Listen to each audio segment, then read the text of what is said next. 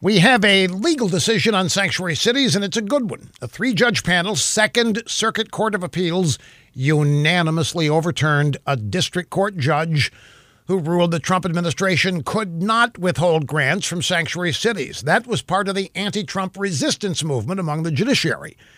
In 2017, then Attorney General Jeff Sessions announced that the Department of Justice was going to withhold grant money from states who defied federal immigration law by granting sanctuary to illegals.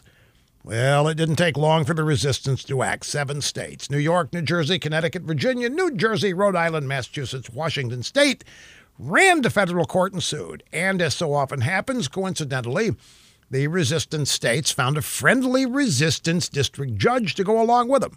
Trump administration appealed. So now finally, we've gotten a common sense ruling from the appellate court. They ruled that, of course, the federal government can withhold grant money from states who break federal law. It's a no-brainer. Now, this will probably end up at the Supreme Court because liberals never give up the fight, no matter how ridiculous or absurd it may be. But at least for now, you can file this under "We're not tired of winning," and victory is so sweet.